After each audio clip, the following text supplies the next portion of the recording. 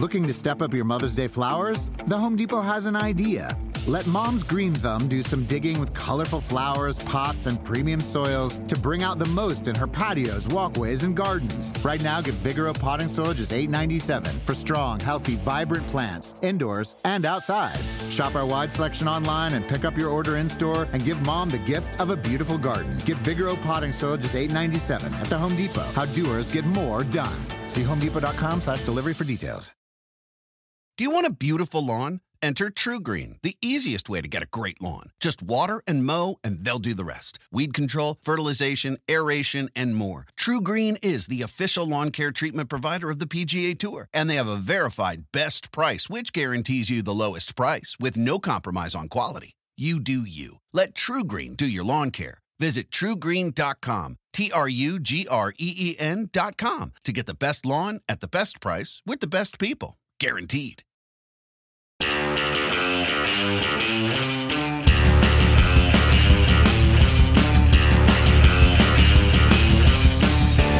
Greetings. Welcome to the NASCAR NBC podcast. I'm your host, Nate Ryan, here on the Wednesday after the season finale. I'm on camera, but not on camera in the traditional way. Parker Kligerman has joined me as my guest. Somewhat. Yeah, go check out Parker Kligerman's YouTube channel for some exciting vlogging that I'm unexpectedly We're avoiding maybe today. calling it Hopefully a not vlog. ruining. Yeah, vlog. So normally this would be on camera before NASCAR America. No NASCAR America Motor Mouths today. So instead, Parker and I are doing this old school. I'm recording solely the audio version of the NASCAR and NBC podcast, which I normally do as like a simulcast sort of thing. But in this case, there will be no on-camera version, just me and Parker in the studio talking it out. Phoenix Raceway, the season finale. Parker was there. I was there. Joey Logano wins the 2022 championship. And this worked out well, Parker, because you had Joey Logano's pit as one of the NASCAR and NBC pit reporters this past weekend. And you noticed it too as well, I'm sure. The swagger, the confidence he had pretty much all weekend, even before he won the pole position. When did you first notice it? When did you see it? I noticed it when I talked to Paul that Wednesday before the weekend. And once I got assigned, I talked to Paul, and I know Paul really well. I was a test driver for him on the Xfinity program when he was at Penske with Brad when they first came in together. I was the the backup driver. I did all the practice and qualifying when Brad couldn't make it with Paul. So I've known Paul really well. And I was their test driver when they won the championship in 2012 on the 2-car, Miller Lite car. So I know Paul, and I know how on edge he can be. And when I spoke to him for 30 minutes on Wednesday, it was just like, when we won Vegas, we went to work on Phoenix the next day, and I'm telling you, Parker, we are prepared. And he just kept saying, we are prepared. And I'm just like, all right, he doesn't usually say that, right? Like, he just kept really leaning into that. And then I saw Joey's comments at Media Day, and it was like, oh, these guys they've beaten everyone before, they've shown up. And It just mentally, you could tell that they were just in a different space than the others, and their confidence was booming. And so I just thought that continued until I interviewed Joey for qualifying. And, well, actually, I'm going to go back to practice. I saw they weren't as good. Maybe they were good on the long run. You could see it, but they weren't as good maybe as the 9 or the 1. And then the 12 car, though, was a rocket ship in practice, if you remember. And I thought, they talk about being prepared, doing all this stuff. The 12 car's been knocked out. I wonder if the 12 car's got something different. So, of course, it did a little bit. And then on the next day, I interviewed Joey before he goes and qualify. I said, what would you be satisfied with? What helps you towards this, win this championship? And he said, first, I'm going to win the pole. I'm like, okay, that's confidence. What does he do? He wins the pole. And then I was told that the two setups between the 12 and the 22 were almost very similar. And I have to think that was a little bit of the 12 was set up in a way, just trying something in practice that they saw and liked, because Joey and Paul talked about it forever after practice, and which I saw. And so it just kept building until I was like, and I think it was in most of my reports before the race and when we did reports during the race, I was like, this team has mentally been the champion since Tuesday. Right. And it's up to everyone else to take this championship from them, and no one rose up. I noticed it right away on Media Day as well. I was in the NBC room and asking questions of each of the 4 championship contenders as they came in. And no disrespect to Chase Elliott, Christopher Bell, Ross Chastain, but the demeanor, the body language, the way he answered the question, Joey Logano he was on a different plane than these guys. It's hard to explain, but just the first question we asked each of these guys was, what does it mean to be here and to have this opportunity in the race for the championship? Something you'd normally expect a driver to answer. It means the world. This is what we're all building for. Everybody gave that answer except for Joey, Joey's answer was, it means nothing. And that was how he started the interview. And then, there were 5 other people in the interview, and everybody's ears perked up, and it's just what's happening here? And he just continued to parlay this, and I don't think he was playing mind games the way we've seen Tony Stewart do with Carl Edwards in 2011, or Kevin Harvick has done it with several drivers, not just in the playoffs, but just in general. But he definitely took advantage of the fact. I mean, he said Sunday night after he won the race in the championship that I could tell that some guys were just happy to be here. And obviously they're 2 guys who would have been there making their first appearance, Christopher Bell and Ross Chastain. How did you, because you're aware of that, you're a driver, you're going to be a full-time Xfinity Series driver again next year, you're aware of those mental games get played.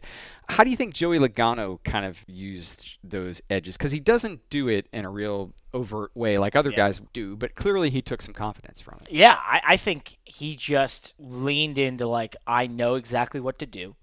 I've been here before. I've done it. I've got 2 of them beat on that fact. And I believe I have a faster, better car than the 9, which Penske also believe that short tracks have been a strength for them this year, and that Paul mentioned that, and that he and Joey were really confident about their package on the short tracks, which they consider, Phoenix maybe is a little bit of a hybrid, but they consider it a short track package. So I think it wasn't, like you put it, it wasn't mental games. It wasn't ribbing of the others and poking fun or even focusing on it. It was they don't even exist. Right. That was the other thing. It was just, I'm so confident there is not 3 others here. Yeah. I don't even know who you're talking about. Yeah. You could put Dale Earnhardt, David Pearson, Bobby Allison there. I'm still going to win the championship. Wouldn't matter. Yeah. Doesn't matter to me. It doesn't. We're here. We're going to be the best. We are the best team. They made the pit crew change, replacing their jackman, Braxton Brandon, who had been with Paul since he'd been in Cup. Braxton, I've known Braxton forever. Graham Stoddart was put in that position. They did that right before Martinsville. They went from being 8th on average to having the fastest pit crew via their numbers at Martinsville. So that was another confidence booster. So they walked in there with what they felt like would be the fastest car, which they proved to be, besides maybe them or the 12, but their team, Penske, was the fastest team at Phoenix. They have the most confident driver who says he knows exactly what to do and how to drive that place. In 2020, the championship they got away, another part of it, right, where he felt like he was the best. And you got a pit crew that they feel like is the fastest pit crew. In a race where the only thing Paul Wolff said to me he was worried about was the pits and the variables around that. And he said, that's the only way we lose. That was another quote. The only way we lose this championship is that we screw up with the pits. They felt like they had everything ready, prepared, and obviously they had that time. And so, Joey called Vegas the most important race, of the season besides Phoenix. When I was having the first meetings of my team for Xfinity this week, I sat down with our GM and everyone, and I said, hey, look, this is how I look at things, blah, blah. And I said, by the way, Vegas, that's the most important race of the year. When we get to the playoffs and everything, I was like, that, I'm telling you, I know, I've seen this now from the TV side multiple times. What that allows these teams to do is unbelievable. And put aside just the mental side of you're all prepared, you're doing things. Think about the 20, Christopher Bell, who gets through at Martinsville. Then Monday morning has to be like, oh my gosh, we're running for a championship. Right. What I mean? There's no way they're going to be as prepared. In an era where the car is all the same, it comes down to your people, execution, preparation. So I just think they had them beat that way. And 2 things to follow up on there. One, the pit crew change, because you mentioned that Jackman had been with Paul Wolff since he'd been a Cup crew chief, which would have been 2011. I mean, more than 10 years. Yeah, they've been together a long time. It was a very emotional change for Paul. Yeah. That seems like a really significant, I want to say risky, but to make that change with 2 races to go in a season when you're locked in the championship 4 and you don't want to disrupt that chemistry, but obviously it worked. Graham came from the 12 car. It just worked. And Paul talked about it a little bit after I asked him after the race. We did our interview on the post-race show. It was my second question was, hey, your pit crew was flawless. They never made a single mistake. When it counted, they got you out where you need to be. That's exactly what you'd ask from a pit crew. But, going into this, you guys had to make a change. It was a tough change, and he got very emotional about it, in terms of just Braxton is a friend of his and someone he's had a lot of success with and won a prior championship. And so, but he was like, we just got to do what's best for the team, and a change had to be made. So it's tough. And you mentioned that Logano had said, so the most important race before Phoenix was that Vegas win. And that is interesting to me, Parker, because I get the rationale behind it. I get the logic behind it. We've certainly seen there have been other instances where the guy who wins what was then the opening round of 8 race at Martinsville would win the championship. Logano did it in 18. Yep. Jimmy Johnson did it in 16. But I guess I sort of fell for the narrative that the next gen might alter this equation because teams aren't building their cars. You don't have as much opportunity to maybe tailor make your car to Phoenix. But I guess it doesn't really matter in a sense, because it's still just, if you can just spend that much time just on setup stuff, forget about having autonomy over the entire car, it still makes a difference. And even just preparation of like how you tackle the weekend, right? And how you what do you start doing sim-wise? You could start 2-3 weeks ahead of everyone working on sim. You know how it correlates really well. You can start working on the idea of one of your teammates is going to run this alternate setup idea that you can't run because they're not going to be a part of it. Like I just think those things compound, where I know you can't build your own stuff right now, but then it comes down to the tiny things, right? Because everyone's running the damn same lap time. It's such minute, small things that can make huge differences. Yes, it's different maybe in how you get an advantage, but I think the advantage is the same, if that makes sense. It does. You can't build the car differently anymore. Like you could 3 or 4 years ago, you would build a double throwdown Phoenix car. Maybe it's got some sort of weight distribution difference or something you've done different. And now, yeah, you can't do that, but it's the small stuff that adds up to create the same gap. Exactly, and that's where it makes a lot of sense to me. It's counterintuitive to think about it first, but it kind of goes to this broad industry-wide NASCAR discussion we've had in recent years about it as the cars have become more common or whatever, and they're working in smaller and smaller areas. If you can find the edges in those smaller areas, it's actually going to mean like a bigger advantage. So the next gen, in a sense, maybe it does limit the areas that teams are working on to just set up suspension stuff, but the stuff I'm sure that Paul Wolfe and the 22 found, the other teams probably weren't going to be able to find in the time they had to prepare, because nobody locked in before Martinsville was the other thing. Yeah. So Joey Logano said that he was treating this like the most important race of the year, Phoenix. And every other driver we talked to tried to pass it off as just another race. And I think this was another advantage for Logano. Those media day interviews, he was saying, hey, this is not just another race. You have to treat this as if it's the biggest race of the year. I know you didn't have Chase Elliott, Christopher Bell, Ross Chastain, but did you see things from those drivers that indicated, especially in the case of Bell and Chastain being in the championship round for the first time, that maybe they were a little bit overwhelmed or kind of trying to find their footing up until race day? I didn't particularly notice anything that stood out to me. I look for that in practice often, where I notice, where I've won a race and the next week all the eyes are on you, or it's I've been in a championship fight before where, things start to sort of, the focal point starts to point at you a little bit. And, there's more tension, there's more cameras around you, so on and so forth. And at the championship week, I love that practice because you've never seen more cameras, more reporters, more people around those 4 cars during practice, and fans lining behind. But when I saw Ross walk out and, I look for like their body language, I've seen years where I think it was a couple years ago where Denny looked so stiff. I was like, he's beat. I didn't mean that. Denny was my pick to win the championship this year. He's always same here. Always will be. It's always his year until it's not. Yeah. I think Denny, if he doesn't win one, he'll go down right there with Mark Martin as one of the greatest drivers to never win a championship. But yeah, so I look for all that stuff. I didn't see anything that really stuck out, and Ross looked pretty laid back. The Trackhouse team has had so much attention on them. I think they were used to it. It was just another thing. I didn't see anything particular at practice. He went P1 right off the bat. He shows preparation, showing up, just knew how to rip a lap off right away. So to go to your question, no, I didn't see anything.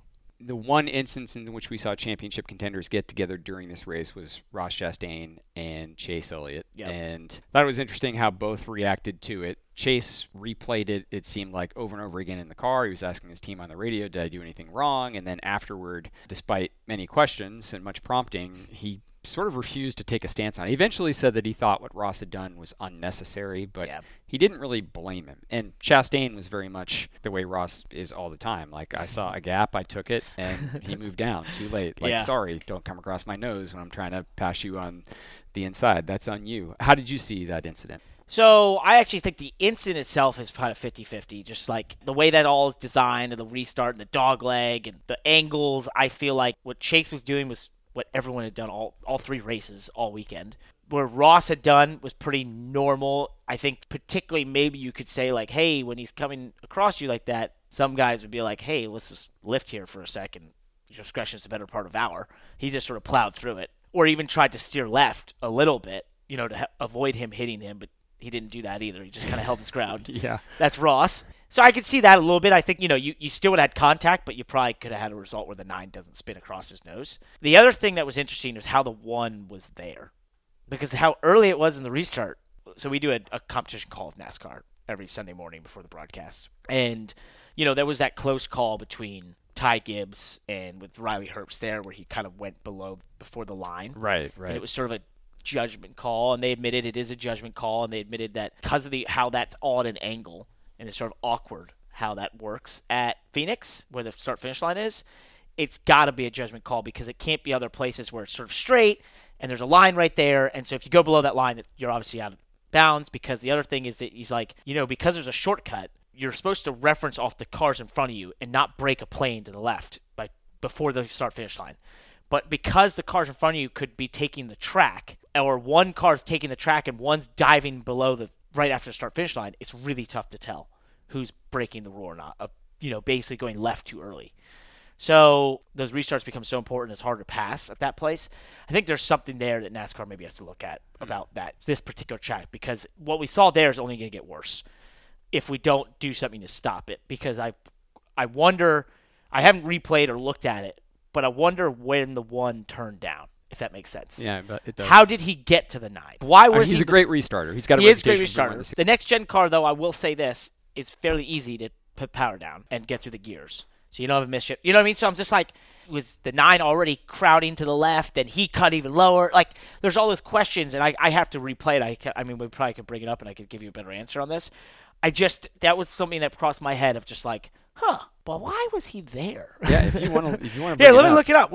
Here we go, I found it. So Chase Elliott's back in the 3rd row. Ross is in the 4th row. They're both on the bottom. We start the 24, William Byron's in front of the 9. So the 9's staying in line with the 24. Okay, so Ross. All right, so he didn't go till after the line. Yeah, so no. In that case, it's 50-50 and possibly... Oh, well, he does kind of go a tick before. It's Ross Chastain. Of course he's going a little bit early. He starts turning left a little bit before the line. So that's the question. And I was watching this yesterday, and I was thinking about it in terms of Chase Elliott was saying about it. And when I went back and looked, he was the highest-ranked championship car at this moment. I think he was running 5th, and I believe Logano was 6th, and Chastain was 8th. So I wonder, I don't know if Chase Elliott had been this high in the standings at this point, and this was the beginning of the final stage. Yeah. They kind of played strategy to put him in this position. I wonder if he was at that point just set on, I've got to do everything I can to maintain position. I can't give up positions. And maybe he didn't get enough of a reminder that, hey, Ross Chastain is behind you, and he might be coming like a freight train on this restart, and if he is, there's still 120 laps to go. Maybe don't force the issue. Yeah, no, I think that's a very valid point. And he just sort of reacted. Chase Elliott did. For Chase, I wonder if there's, he replays that and thinks, I probably would just wad off into the corner and fought him off through the corner, instead of trying to block down the left. But, I mean, it also could have been one of those things where he didn't have the fastest car. He knows he doesn't have the fastest car. He's got put in this position where if he can just stay in front of them, all his championship contenders, maybe for some way this all works out where they get dirty air and can't ever get by him. I think this could potentially be some of the thought process of like, I've got to keep this track position, which is why you make the move down to block. Yeah, that's kind of what I was thinking too. All right, so as I mentioned, we're a few days after the race. I don't want to diminish several things that occurred. Of course, the tragedy involving Coy Gibbs and how Christopher Bell and the Joe Gibbs Racing teams gamely raced through despite that news. And of course, Kyle Busch's final start. A lot happened in this race, but we were a few days past it. So I wanted to spend a little bit of this podcast looking ahead.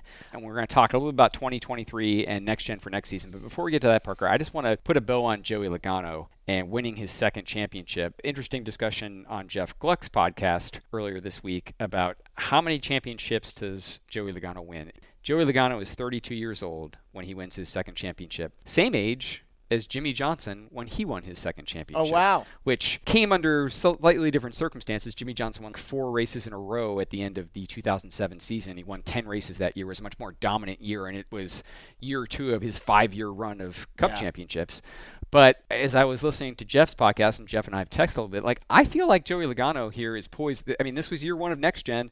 They bookend the season with victories. He and Paul Wolfe seem to really get this car. They're very good at adapting. I feel like I could see a couple more Cup championships here in the near term for Joey Logano. What do you think? Yeah, I don't see any reason why not. I asked the question. I was thinking about this, who's good this season and who sort of rose up and how many winners we had and all that sort of thing. And I thought, why would that change?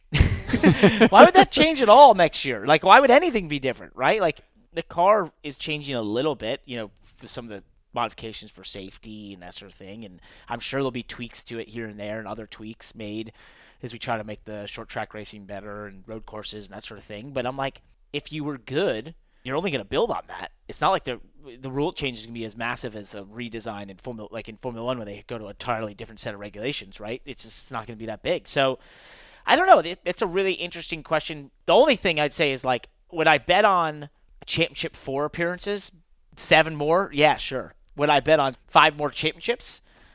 Oof. Because it's so hard when it's just a winner take all. It's just a winner take all. Like, with my team, we were talking about, and I was like, success to us is being in the Championship 4. Championships, yeah, we're going for it, but it's like you can't feasibly, until you get further in the season, like Joey was, you can't start a year thinking, like, I guess you could. I guess he said he did. He started the year saying he would win a championships. I don't know. What do I know?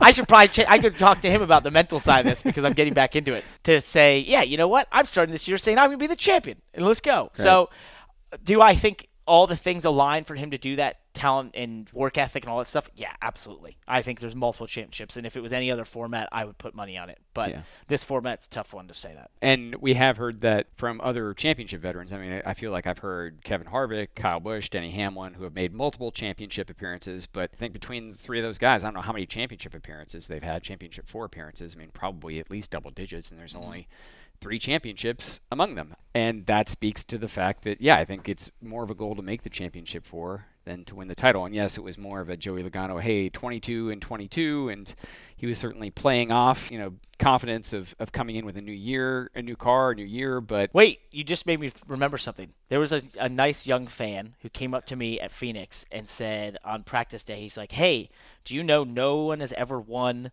the championship on the year of their car number?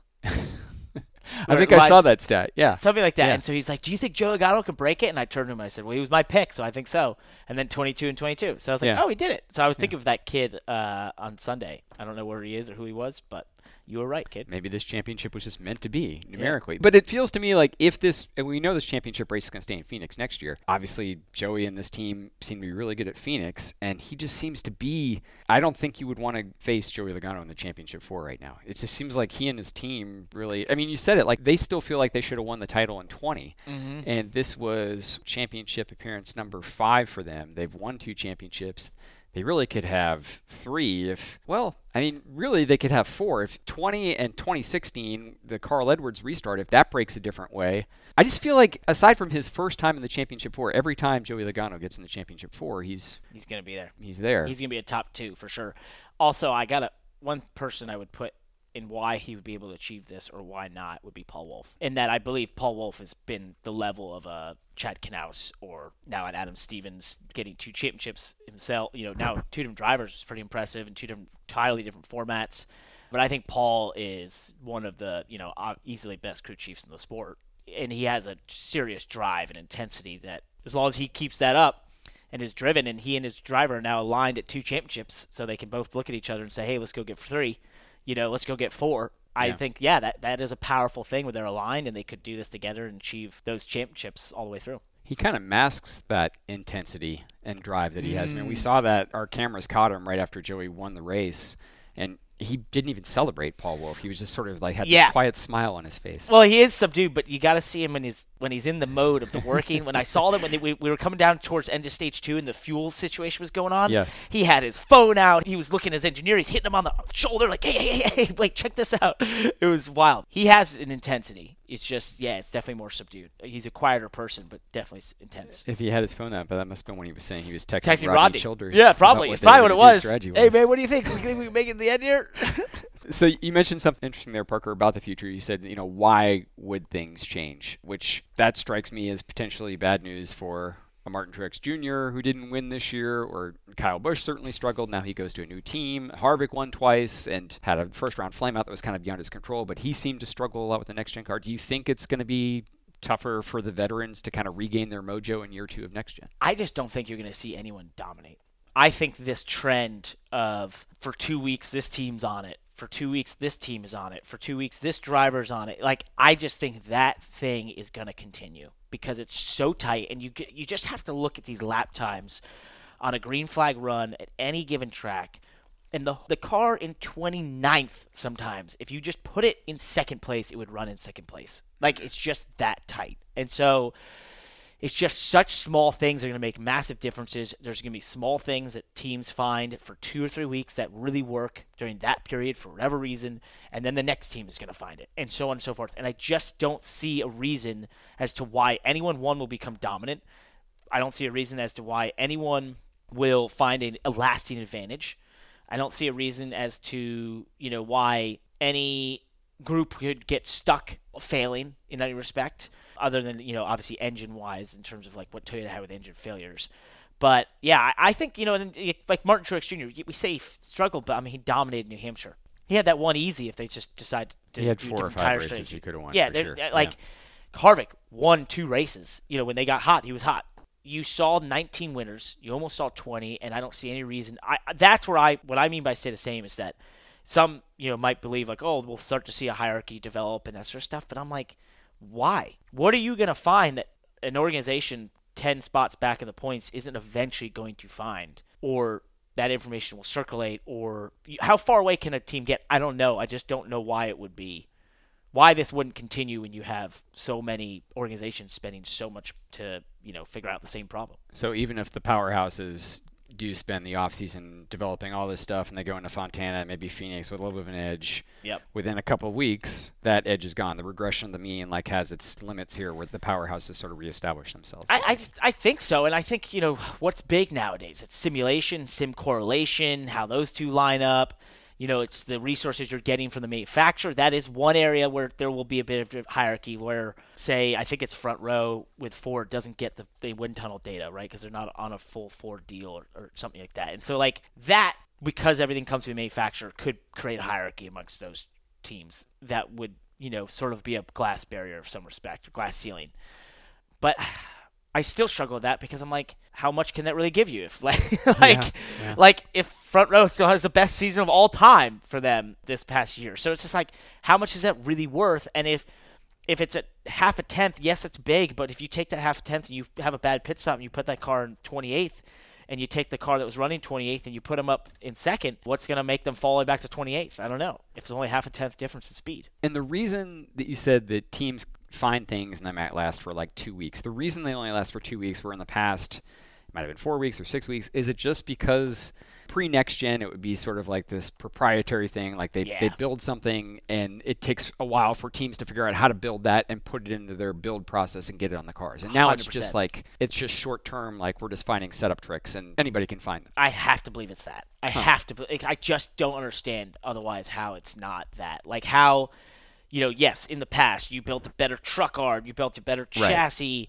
rear clip design that takes months to implement, then weeks to manufacture, so on and so forth. You have to be thinking about this ahead of time and how that correlates to your sim and so on and so forth. And now it's just it's all the same shape and piece and parts and pieces, and now we just have to figure out how to put the puzzle together differently.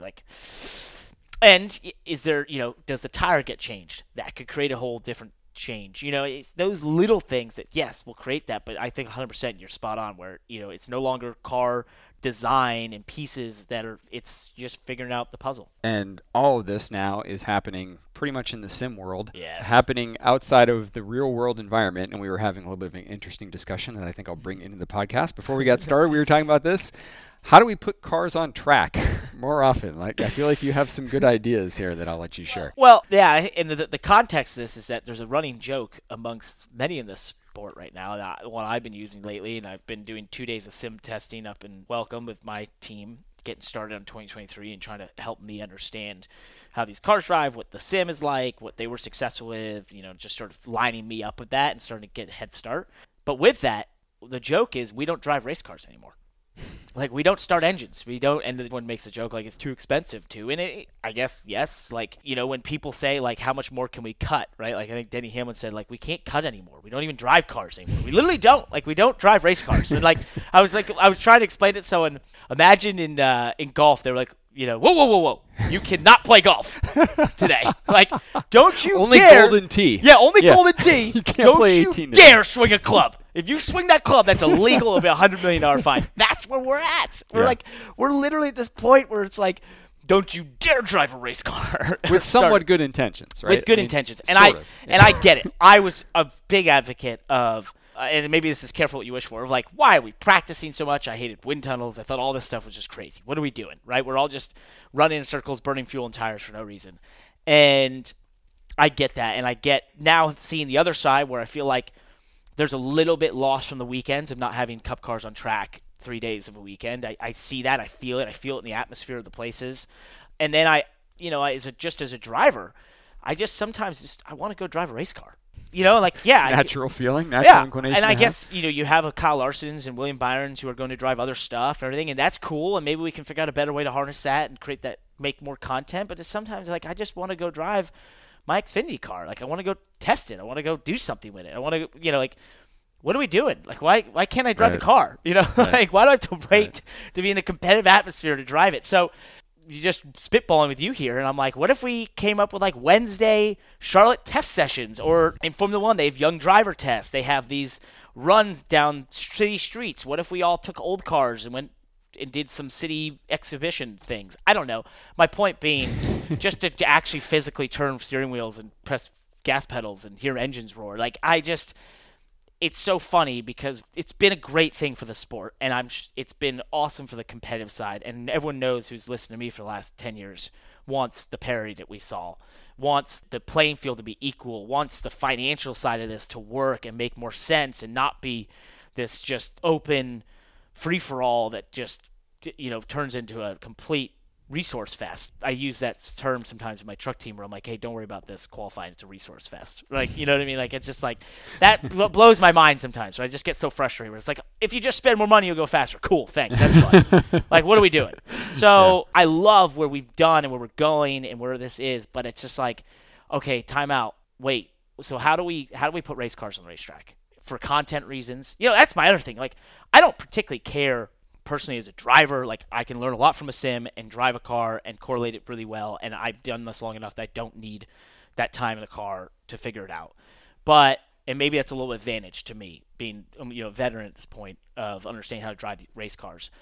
But from a content perspective, I would love to be able to film more content with the race cars. Like, I'd love to be able to have test sessions with GoPros again, and cool stuff we can put on social, and maybe there's a fun way to do that in the midweek, especially the Cup Series, maybe with the older cars, whatever, that we can create more content. Like you were saying earlier, the Formula One concept of year-old test cars or whatever. I think it's called the 1-year-old test car program. Yeah, they do the filming thing, right? And Colton Herta got a chance to drive an F1 car and really impress a lot of people. That's right. This year with McLaren, because he was just driving like a year-old car. And I guess it's a little bit tricky with next gen, but I mean, I don't know. Like, I love your idea. Like, maybe NASCAR could create some concept where they did have a one-day thing, Tuesdays and Wednesdays or whatever, at Charlotte Motor Speedway, and they had a set number of cars, and teams could just send drivers and a skeleton crew of team members work, but not in a way that would benefit them. I know, that's the tough part. I love your idea of content too, because I think it would kind of solve that riddle a little bit, and I think drivers would be more enthused about, hey, I can go out and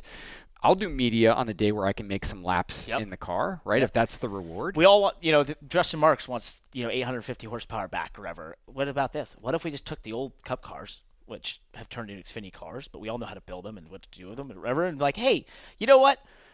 On Wednesday, we're going to do an open test session. Bring 1,000 horsepower. Do whatever you want. Wednesday opens. We'll just do once a month. Cup teams get to just bring the fastest car they can possibly build in the old car. I don't know. This is stupid as hell. But everyone's like, you're an idiot. Everyone will spend way too much money, and it'll be the dumbest thing ever. But, what if we did that? We just live streamed on YouTube, and everyone had GoPros, and it was just fun. And, I don't know. I just think, racing, I've gotten to the point where I feel like race cars should be cartoonish.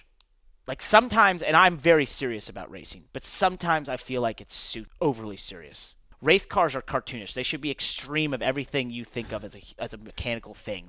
It should race crazy. It should sound insane. It should look crazy. It should look cool. Yeah. It should go fast. It should do all those things because, what's the point otherwise? We're just here to entertain. I mean, Ross Chastain's Martinsville Miracle. That was cartoonish. Drove that point home, right? And that was awesome. The most viral moment NASCAR had all year. It was absolutely massive. Nitro Rallycross, they fly them through the air. Yeah. Why do they jump in the air? I don't know. It's cool. Like, it doesn't have any reasoning or any sort of relation to anything. It's just sort of is. Why does that happen? It's cool. Why do Formula 1 cars have 1,000 horsepower and create 10 bajillion pounds of downforce? Because they go really fast. It's like, oh, that's cool. Okay, thanks. Why do they look insane? I don't know. They look cool that way. I don't know. Like, sometimes I just want someone who's 10 years old to look at the sport like I did, which is like, man, that looks fun. Like, and that goes to the financial stuff. Like, I just feel like sometimes I'm really into it and all this budget caps and all this stuff, but sometimes I'm like, man, like, that doesn't sound fun to a 10-year-old kid. Like, he should think this is the coolest thing. It's all about just going fast. It's Talladega Nights. That's where I get to where, like, we could do stuff that if we just allowed ourselves to take it a little less seriously and just do cool stuff where everyone would get excited. The drivers would be excited, the engineers would be excited, the owners are excited, the sponsors are excited, the media rights holders are excited. Everyone's excited. Just make it fun. Just don't lose sight of that purity. I love that idea.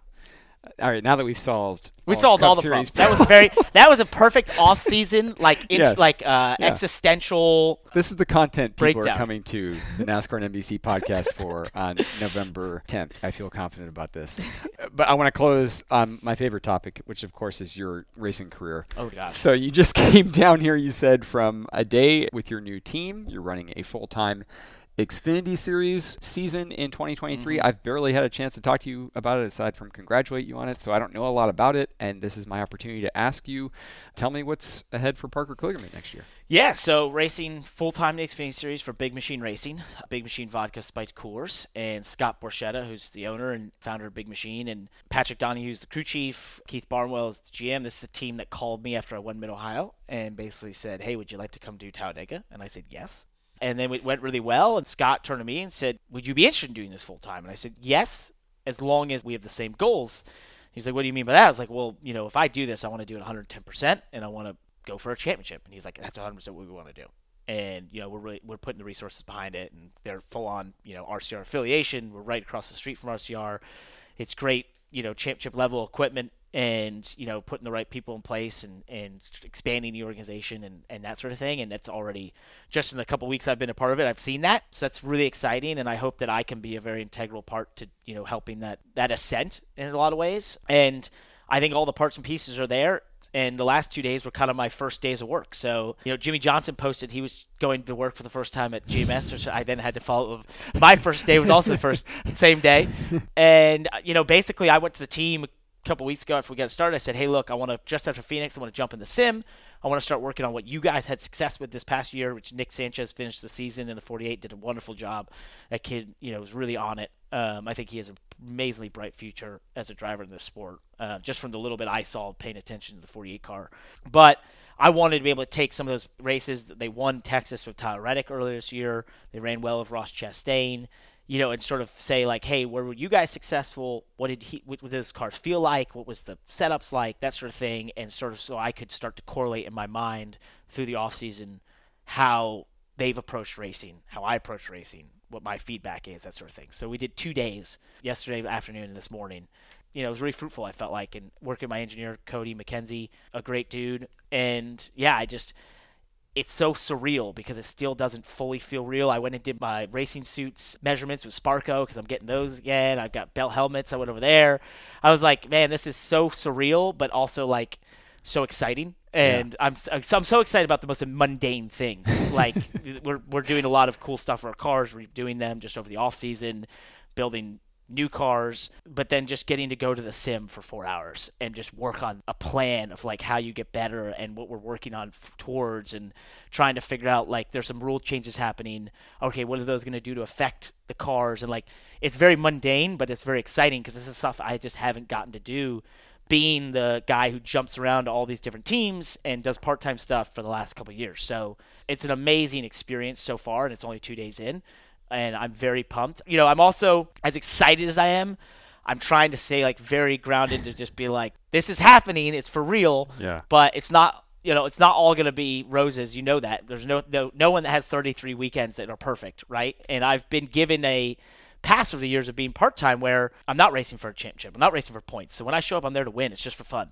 I say that with the intention of like, hey, I'd like to be doing this. But, it's a different way of racing, a mentality, whereas when you're racing for points, a championship, like it becomes serious at times and you just have to be ready for that. But I feel like I'm more than ready. I'm better than the last time I did this by order of magnitude. So I'm excited and sort of giddy to sort of show that and experience it in real time. I love seeing it. I love hearing it. You sound ready. And I've heard you say that. That's one of my favorite quotes I saw coming out of your news conference at Martinsville, that you feel like you're a better driver now than you've ever been in your entire life. 100%. I was talking to Brad after the announcement at Martinsville during qualifying. Keselowski? Yeah, Keselowski. And he asked me, hey, how'd this come about? And I told him the whole thing, how it came about, whatever. And I turned to him. And, I had just left BKR at the end of mid-2012. Yes. We had a bit of our falling out. I was leaving Penske at the end of 2012.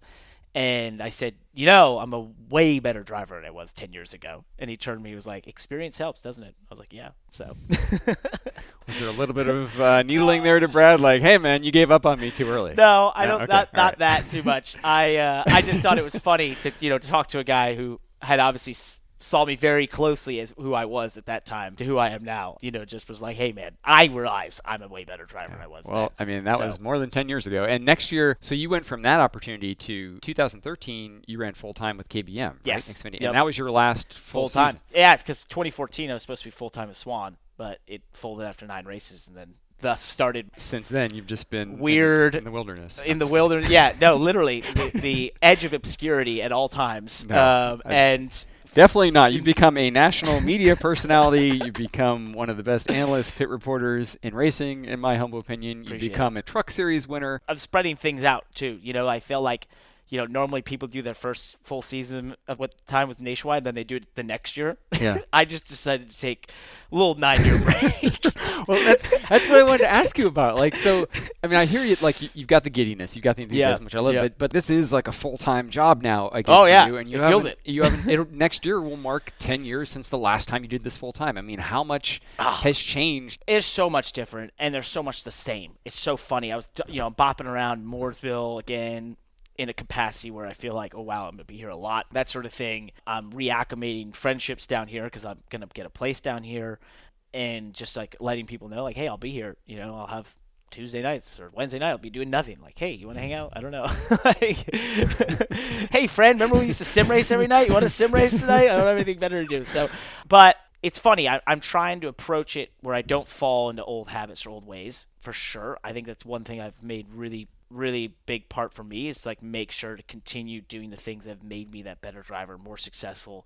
Being out of this bubble, I think, was good for me for those years I have been out of it. But also reacclimating to within it with the knowledge of what I've learned from being outside of it, right? And I think that's a really powerful thing. Continuing a lot of my media endeavors, for sure. That's one way I want to work that in.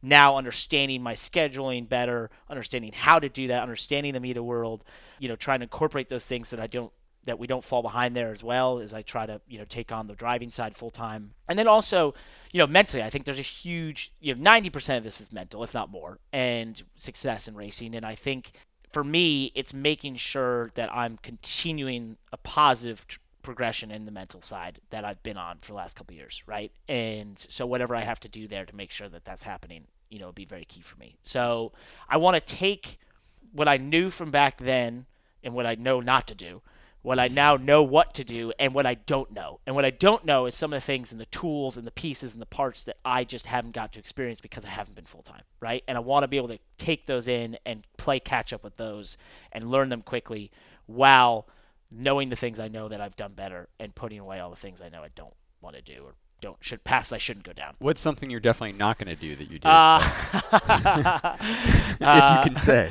Live where I lived, be who I was, grow up, basically, is the best way to put it. I laugh so often when I see, and I don't even try to name names, like a Noah Gregson, who I probably would have been very much a similar personality at the time, but I hid it all. I didn't put it all out there like he did, which probably was my detriment. But I think that's the type where I've grown up from being that person. And so I laugh when I see those things about guys like that. I'm like, yeah, it wasn't dissimilar. I just probably hid it all. It was like behind the scenes. So I think I've just been really focused on being who I've become and not falling back to being that kind of person. So, and it's not like I'm more boring or anything. Like, I feel like I'm actually more fun. I think I'm a cooler person in that sense. But I think I make better decisions now. I know where to put my energy, my time, and my focus, and I know what does and doesn't equal success. And I think that's the part where that's the confidence that I have, that I know all that. I know how to drive the race cars, know how to deal with all the ancillary stuff, scheduling the media times, how you schedule your life, how you do all that stuff, travel, everything, just deal with it so much better. Relationships, friendships, all those things. It's the unknown part that's really exciting, which is all the tools at my disposal and the idea of having a really supportive owner and sponsors and that sort of thing that want me to be me and to continue doing podcasts and that sort of stuff. Yeah. So it's I know that was a very deep. No, that was good. But that was really good. But it feels like, I hate using second chance because it seems so lame, but it's like I've been able to press start again with the knowledge of everything you've done before, which is very unique, right? Like, people might say that all the time about anything in life, whether it's a business or like, wow, if I started with all I know now, that would be amazing. I'm literally getting the chance to start with all that I know now. Yeah, so, which is a ton. Yeah, it's wild. And some of the coolest things from the announcement, Jimmy Johnson texted me, Kyle Busch texted me, Kevin Harvick stopped me, which was super cool. Mark Martin hit me up. It was the most amazing names and people of the sport that reached out and congratulated me, and I just thought, like, wow, I do not want to let them down. So Dale Jarrett, Kyle Petty, all the people, Steve Letarte, who have supported me, Dale Jr., that's the other part that, like, really pushes me. It's not, like, of course, the people that supported me in my early years, Briggs Cunningham, Bob Perona, those people, I want to do this for them as well, but then it's all the people that I feel like I've gained their respect over the last few years that I'm like, I do not want to let them down. So I'm going to do what it takes to be successful. Well, I don't think anybody would question the fact that, like, you are going to be more appreciative and cognizant of what an opportunity this is for you after everything you've been through on this incredible journey where we didn't know if you're going to race cars anymore. And I'm glad you brought up Noah, because I feel like even just in the last year, we've seen a transition with him. I mean, I was really impressed by how he handled himself the night of the Xfinity Series Championship when he lost it to Ty Gibbs, but he definitely is a different kind of person now. And I've thought about that a lot since last Saturday. I feel like maybe some young drivers, you kind of have to, like, grow into your own skin at the right pace, but with the right timing and opportunities, and it's a mix. And there's no, like my favorite movies is Moneyball, because I love the line where he's like to the scout, he's like, I've seen you sit at those dining room tables and tell them, when I know your son, he's going to be successful, like that sort of thing. And I'm like, you can't do it in any sport, right? Like, you just don't know. Like, these are young kids. I was 19. Were you 19 when you won the pole with Penske? I had just turned 19. Okay. Yes. Yeah. I mean, I'm barely a human at that point. like, there's just so much being thrown at you, and so much attention and support, and the financial side is wild of what gets put behind you, and you just, like, you see some people are, I'm so impressed sometimes, and I've said this before, I think, on this podcast, of, like, young guys I've seen come through, how they handle it, knowing how I handled it. And I'm like, wow, that's really impressive. They're far more mature than I ever was. Like, you know what I mean? Like, I see that all the time. And I think Noah's been really interesting because he's been able to, I think, become more himself, or whatever it is, what he's discovered to be himself, which is this flamboyant, outspoken, wild child-esque personality, and putting it out in the public sphere and getting accepted for it. That's a really tough thing to do. That can be taken different ways. It can be looked down upon by potential owners and sponsors, was what we were all told, for years. And so you just didn't go down that. I don't think you had a lot of drivers who were willing to put that personality out there, and he's been willing to do it, and it's worked out for him so far. I think Cup will be a really hard adjustment in that sense. A difficult needle to thread. Cup Series is just, there's no way, I've talked about it, but it's the hardest racing series you'll ever enter in your life. It's by far, it's not only the competition level, the resources, the pressure, but it's just the relentless gauntlet of a schedule that you will be on that just does, the second you start to struggle for air, you're seldom allowed to come up, right? Yeah. And so it's just like, you have to be on your game every way. And the guys who are successful have patches of struggle, and that makes them even stronger and better. So then they've struggled and come back, and that's above you when you're first starting, those sorts of things. And I look like on Eric Jones. I mean, man, the mental fortitude to stick through that. His Dale Jr. download was so interesting when he talked about getting let go from Gibbs, and he was just like sat there for 30 minutes. Like, what do I do in my life? Right. What do I do from here? And like to come all the way back to winning in the Cup Series. That's incredible. It's amazing. So you kind of touched on it. We're still going to see you on the media side? Yeah. So I'm figuring all that out. I think, it's all sort of a work in progress. It's WIP, TBD. I don't know what acronym we could use here, but we got to figure it out. I think the intention right now, obviously, is for me to do Sundays on the NBC portion of the season. How many, what that looks like. I think that's fluidity there, and everyone at NBC has been so supportive and awesome through this whole process over the years, letting me go drive. That's led to this opportunity. And what I want to figure out is sort of like what that schedule looks like, as doing this full time, and sort of what at the end of the day, I just don't want to ever be in a position where I can't be 100% because one's taken away from the other or something, right? Sure. And whatever that line, I haven't hit that line yet. I will be honest, like even racing, as much as I've done this year or other years, I hadn't hit that line where I felt like I was unprepared on either side, but I just want to make sure that I don't ever hit that. So that's where I'm hesitant to commit to anything one way or the other than to say my intentions are that, but I want to be sure that I'm never in a position where I'm like, ooh, this is too much. So that's completely understandable, considering, as you said, you're navigating uncharted waters here for the first time in 10 years. You don't really know what you don't know at this point, but I'm glad nonetheless that hopefully we'll get to still see you around at definitely. NASCAR NBC Cup races. Yeah, that's great. And I'll be available for the NASCAR NBC podcast.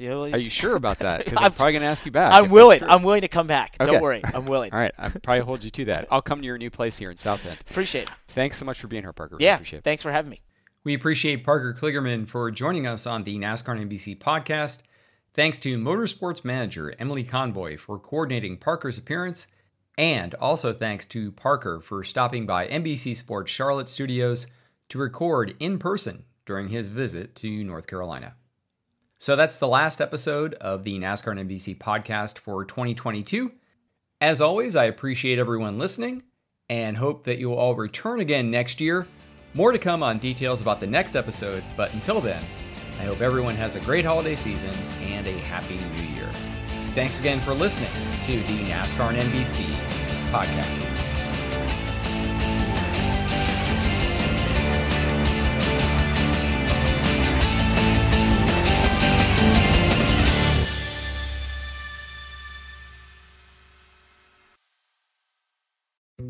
Dietz & Watson's been making meats and cheeses the right way since forever. What's that mean? It means never cutting corners, ever. It means cooking, not processing. It means our Virginia brand ham that's cooked to perfection, then twice baked to layer the flavors. It takes more time, but you can taste the difference.